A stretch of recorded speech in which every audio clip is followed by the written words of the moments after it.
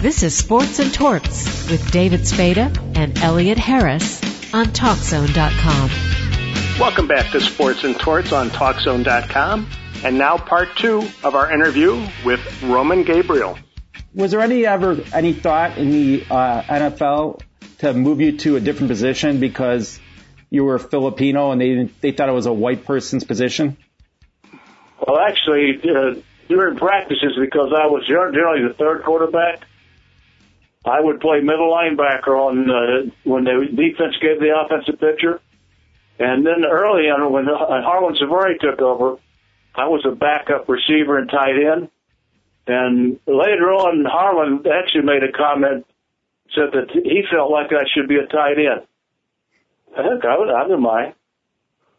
But then when George came, that's when I got my opportunity to be the starter. Don't the quarterbacks get all the girls? Well, also the quarterbacks pay out the most money to all the girls. Only if you divorce them. I have no regrets. That's good. Did you encounter much discrimination on or off the playing field because you're the first Asian American? You know, that's the beautiful part about the NFL. The NFL, everybody looks at you as to what you can do with your athletic skills. They don't look at your color or what you are. They look at what kind of football player you are. And then later on when you retire, they look at you and see if you're still a football player or you're really a good guy person. And I prefer to be a good guy person than a former football player. Yeah. Makes sense.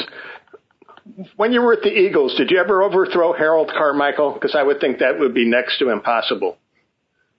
See, that's something that these modern-day colored people don't tell you, that when you're a tall quarterback, it's a lot easier to throw to guys that are tall. And I think that's another reason why I probably had one of my best years throwing, over and above the fact I threw more passes that year than I ever did in one season. Because when you're tall and you have tall guys, I had Carmichael at 6'8", Charlie Young at 6'5", and Don Zimmerman at 6'4". You don't have to throw through alleys. You throw over people. And that's one thing these people forget to tell you, is that when you're tall and have tall receivers, even when you're short, it makes it easier for you to throw the football. I don't know. I couldn't tell you if I ever had any balls knocked out during those years to play with the Eagles. What was your favorite moment in football? My favorite moment? Yes. Oh, I guess it would be a couple. Of course, in '69, when the league, the players nominate you and you become the so-called MVP. And then when I got traded to Philadelphia, when the Rams basically thought that I was done, I was actually runner-up to O.J. Simpson. If he don't gain 2,000 yards, I got the MVP again, so I finished the runner-up to him. Comeback player of the year, which I never could figure out, because I never went anywhere. I just went to another team. But actually, the really one that makes, in 1973, a former tight end for the Eagles' daughter had leukemia. So Mr. Toast, who, by the way, Leonard Toast was one of the greatest owners and guys that I ever met.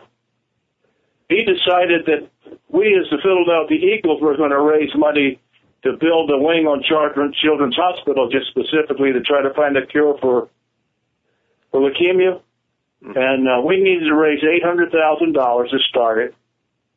And because of Leonard Toast and I think it was Dave Hill, or I know his last name was a former tight end, that's how Eagles Fly for Leukemia got started. We raised $800,000, and I was the first chairman of that movement.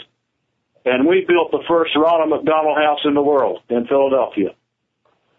And then from '74, from that time on, I don't know if it's still going on or not, Dave, the green shakes that McDonald's used to make. Yeah, the Shamrock Shakes. Yeah, that money went to the Eagles Fly for Leukemia because of the green color. I never knew that. And in '73, if your child had leukemia, I think it was like a 9% chance that they would ever survive. Now, from what I understand, it's somewhere close to 90%. And my accountant in Los Angeles, his daughter got leukemia at age 15, and he knew that I was involved with the Eagles Fly for Leukemia, so I called the Children's Hospital in Philadelphia and explained to them. They said, well, there's a leukemia wing in Santa Monica, so I called them, and they saw his daughter, and they gave her, I'm going to say, like 20 more years of life. She was 15. I think she finally passed away around 35. So that would be maybe the most meaningful thing that I was involved in. Was that your introduction into doing charitable work? Because since then you've done numerous events that have helped raise money for a variety of causes. That's correct. In fact, from that experience in '74, because I was living in Philly, it was so doggone cold there to try to condition. So I got me a condominium in Rancho Mirage, California, and I'd go back there in the off-season. So I started Eagles Fly for Leukemia charity golf tournament there, which was a 3-day event. We had Chargers, Rams, Raiders, and 49ers. Raised a lot of money for Eagles Fly for Leukemia. Do you still do your golf outing every year? You know, we did in my hometown for 30 years. And I do one in Greensboro now, North Carolina for diabetes, and one that's coming up in Aiken, South Carolina for the Chamber of Commerce. And then I do one just for all my friends that I've gotten to know over the years, which is not, and we try to reward the veterans that live in this area. When you joined the Eagles, number 18 became number 5, and eventually number 18 again. Well, see what happened is that when I got the Eagles, Ben Hawkins, their great wide receiver, he had 18, and I would learn a long time ago, you don't want to piss off your wide receivers. So I decided to take 5 because my first name has 5 letters, and my birthday was August 5th. And actually, I should have probably kept 5 because I had my best individual year with 5. And then the next year, Ben broke his leg, so he had to retire, so I got 18. The Lord works in mysterious ways. How did you end up going into broadcasting? Oh, I got to know Freddie Dreyer pretty good, and he had a guy that was producer at CBS. Oh, Bob Stenner. I don't know if you know the name or not. No, yeah. Well, Freddie contacted Stenner for me and said, why don't you, he'd like to broadcast NFL games. And so Stenner said, well, fine. So I think it's Bob. And so he sent me and I did an audition on a New York Giants preseason game. And I worked with CBS, did some college all-star games and some NFL games for about 3 or 4 years. How did you miss going on Hunter with Fred Dreyer? He didn't ask me to. Couldn't you nudge him and say, listen, I'm an experienced actor? I know Freddie, he's amazing. When he came to us from the Giants, he slept in a Volkswagen bus. He showered at the stadium and showered in the ocean. He was a real talent. No, he's from San Diego. He was a real San Diego hippie. Okay. And now all of a sudden he's got money, has a mansion, and I think he's producing too now. He's a great guy, though. You are the last football coach at Cal Poly Pomona. You were there from 80 to 82. Yeah, and we were the only. My staff was the only staff to beat Cal Poly San Luis Obispo. That's what we're famous for. Okay. What was that experience like? You know, it was a pretty good experience. The only problem, they didn't tell me that when I took the job, that the previous coaching staff, who didn't win any games at all, had got them under probation. So when I took the job, and it wasn't my opportunity, because at that time I was an assistant coach at a junior college out in Palm Desert. So I took the job, and it was pretty good experience. With the staff that was there before us, they had $35,000 in scholarships, and they were broken down in thirds. Half the team was on like $225 scholarships, and then we went to work, and with my contacts and a lot of the guys that were coaching for me, we raised a lot of money. So then, lo and behold, they decided to drop the program and take our money and distribute to all the other sports. Yeah. And I think they end up dropping basketball too, if I'm not mistaken. Well, was Jack Snow your favorite receiver? With the Rams, yes. Nobody came across the middle like Jack Snow. And he's the only guy I know that could run Jack ran like a 4.7 40, but with his uniform on, and once he got out in front, nobody could ever catch him. And he didn't drop too many passes, did he? No, especially if they're over the middle. The ones he couldn't get he had trouble running away from people. I never could understand that. If you sent him on an out route or to the corner, he had trouble running those routes. We stayed up to practice all the time and worked those routes. But you send him across the middle, he was fearless. Now, you're the only quarterback from, your era to still rank in the lowest interception percentage in the NFL history. What made you so successful? Well, the great Ted Marchibroda taught me more about reading defenses than anybody that I ever played with or for. I think knowing where people were going to be, not just your defensive backs, but knowing where linebackers were going to be, and also being maybe stronger than most quarterbacks, even though it was a positive, but sometimes maybe a negative. But I attribute that knowing defenses and being strong in the pocket and not running out of bounds and sliding gave me the opportunity to basically stay on my feet longer. Do you think you're ever going to get in the Hall of Fame? Well, like I told you, Hadel and Brody and Don Meredith, God bless his soul, he was tough. Pastorini, Joe Cap, Kilmer, we're all in our own Hall of Fame. You're just lucky enough to have the opportunity to play, because when I grew up, nobody would thought a little Philippine-Irish kid could ever play in the NFL. But me.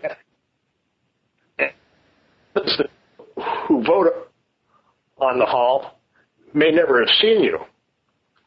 It's like you have to go through a veterans committee and hope you have a friend or two on it, and everybody's in a good mood and remembers the success that you had. And nowadays, the thing that gets me though, like baseball has a Hall of Fame Veterans Committee, and if a veterans committee chooses you, you go in. But for some reason in football, like one guy like Jerry Kramer, he's never been in.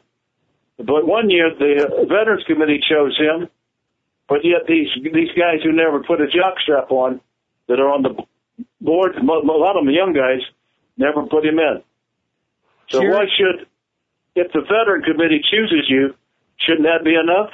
I don't know. Exactly, because Jerry Kramer and Dick Stanfill are the only two players that were finalists for the Hall of Fame twice by the Veterans Committee and aren't in, which is ridiculous. Like you said, they should put him in. I agree with you 100%. And then they make a guy like Jack Butler wait 50 years to put him in. I know. And then some guys, when they're dead. Yeah. I'll tell you, I'm going to shock them. You going to come back? If I die, or when I die, and the Lord tells me, you just got put in the Hall of Fame. I said, well, let me go down, put old, make sure they can't see me, and I'll just go down and speak, and nobody will know. Is that the Book of Romans or the Book of Roman? It's the Book of Roman, right? And the angel Gabriel will bring you down. Oh, that would be something, wouldn't it? What was the best defense you ever went up against, other than in practice? Ooh, gosh knows there was some. The team that hurt us the most, that we got beat up, was the Bears. Doug Atkins, Ed Obradovich, that bunch. Bill George before we got him. Yeah. I mean, you might beat him, but you're going to get beat up. And the toughest guy wasn't even on that defense. The toughest guy was the running back, Rick Caceres. I know. And Joe Marconi. Exactly. Yeah. Those guys they told the story, Ditka, Obradovich, that Caceres hit a guy outside a bar. They thought he killed him. I know. And the Detroit Lions were pretty good, too. Roger Brown, Alex Karras, Brett Snyder, all those good. They were tough. Joe Schmidt. Joe Schmidt. And then people tend to forget, as good as the Packers were, they were pretty good on Willie Davis, Lionel Aldridge, and Kostelnik. Yeah. And the great Ray Nitschke. He was the two guys that I thought were the best going at that position at the time were your guy Butkus, and nobody was better than him, but Nitschke was right there with him. But when you looked at total team defense, the Vikings and the Cowboys were pretty good. And a guy who was a little before your time from Philadelphia, Chuck Bednarik, he wasn't too shabby either. Oh, the two-way, when I got to Philly, he came to practice. He was amazing. From what I understand, he still is, but he's got a little mental problem now. Yeah. When he came to practice, he didn't put on the pads, did he? He wanted to. Yeah, he's a god in Philadelphia. Yeah. Should be. I say you can't tell if he's got a screw loose from too many hits to the head or he was always like that, because till this day he's still mad at Frank Gifford. Oh, that's what I tell people when I would go out and speak. When I used to get a lot of chances to go out and speak, I said, now look, if I stutter a little bit and forget something, somebody raise their hand and remind me, because I had like 6 to 7 Excedrin headaches when I played. That's what we used to call them, because nobody said you had a concussion, you had to go back and play. If it was a 3 Excedrin headache, they'd hold you out for a quarter.